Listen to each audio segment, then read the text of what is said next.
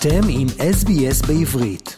לעוד סיפורים מעניינים, כנסו ל-sbs.com.au. Shalom Australia.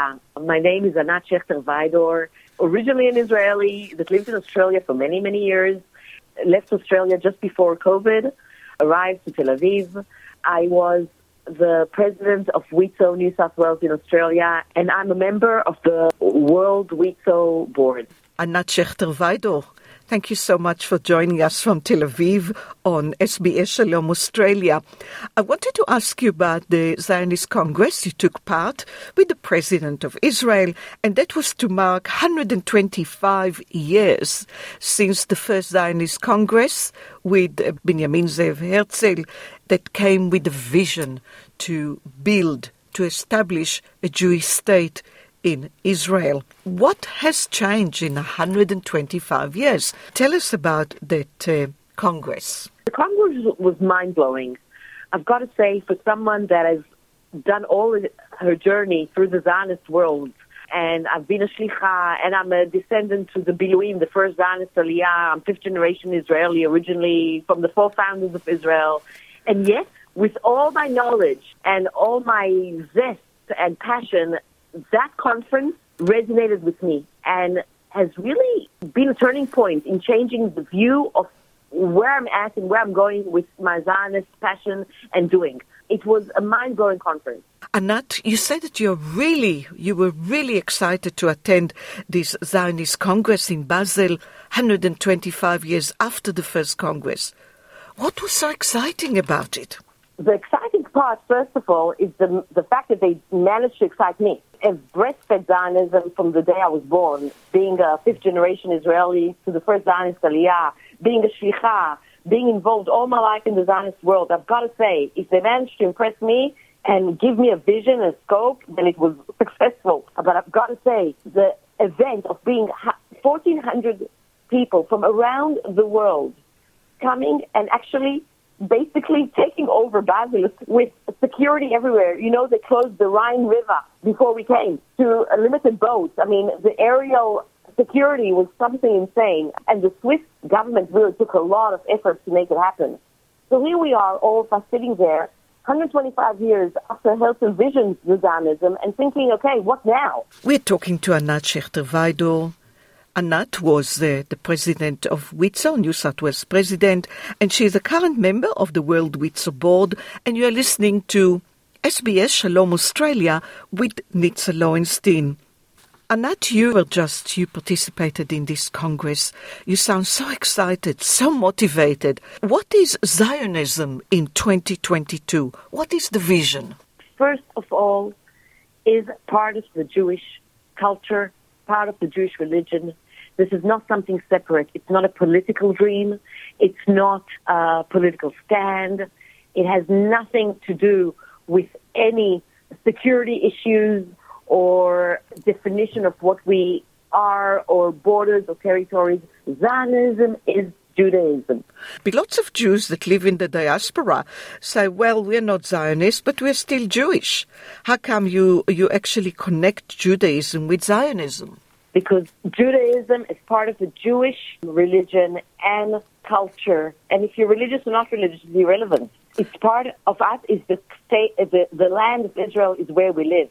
And the right for a homeland is literally our religion, our culture. So when you try to separate it and say we're not Zionists, it means you don't think that the Jews have a right to have a homeland, i.e., you don't believe that the Jews have a right to exist. And today, we know the form of anti-Semitism today in the world is basically denying the right for a state for the Jews.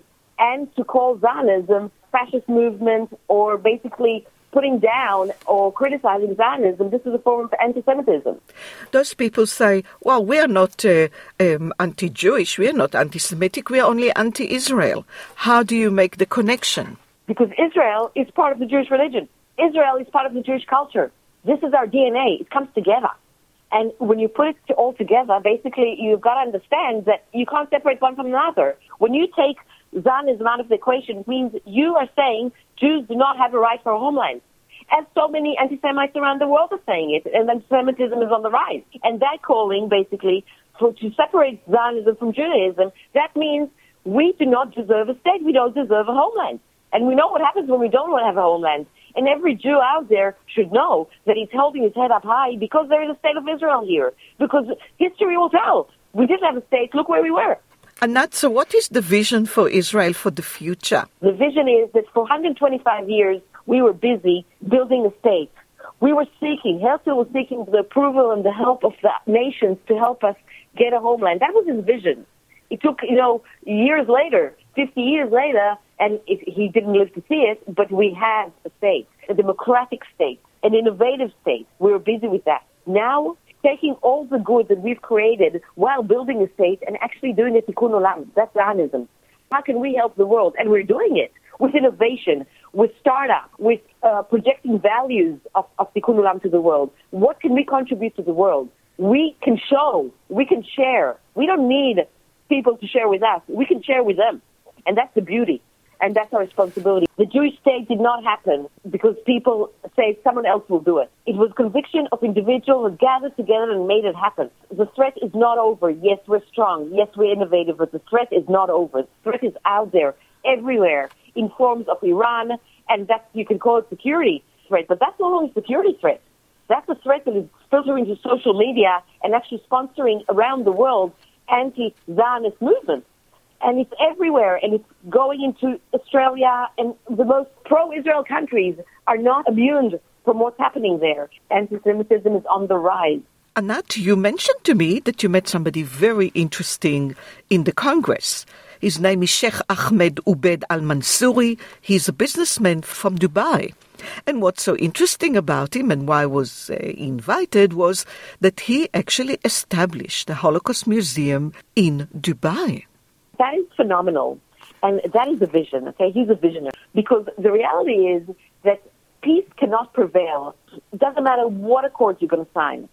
If the education and the narrative of who we are, who Jews are, what is Zionism, is not going to be taught correctly in the Arab world. There cannot be peace if people are not educated from the beginning about the narrative of Jews and who we are. So he actually has the vision. He said, if we have the Abrahamic Accord, everything is great and good, and we might do great business together and roll millions together with Israel. That's all good and said, but there will never be real peace if our people, the United Arab Emirates residents, will not understand who did we sign peace with? Who are these people? And that's why he had the vision to establish such a, it's more like an exhibition, that people will understand our narrative and the beauty about our religion and the ethics of our religion and the Holocaust and what we've been through and the necessity for a state. And the needs, he really is convicted and he's dedicated his life to it. And people will understand that, his brothers will understand that, because otherwise they will never understand who we are. And real peace will not happen. He wants real warm peace. And that's the conviction behind the museum. Anat Schechter-Weidor, thank you so much and good luck. רוצים לשמוע עוד סיפורים? האזינו דרך האפל פודקאסט, גוגל פודקאסט, ספוטיפיי, או בכל מקום אחר בו ניתן להאזין לפודקאסטים.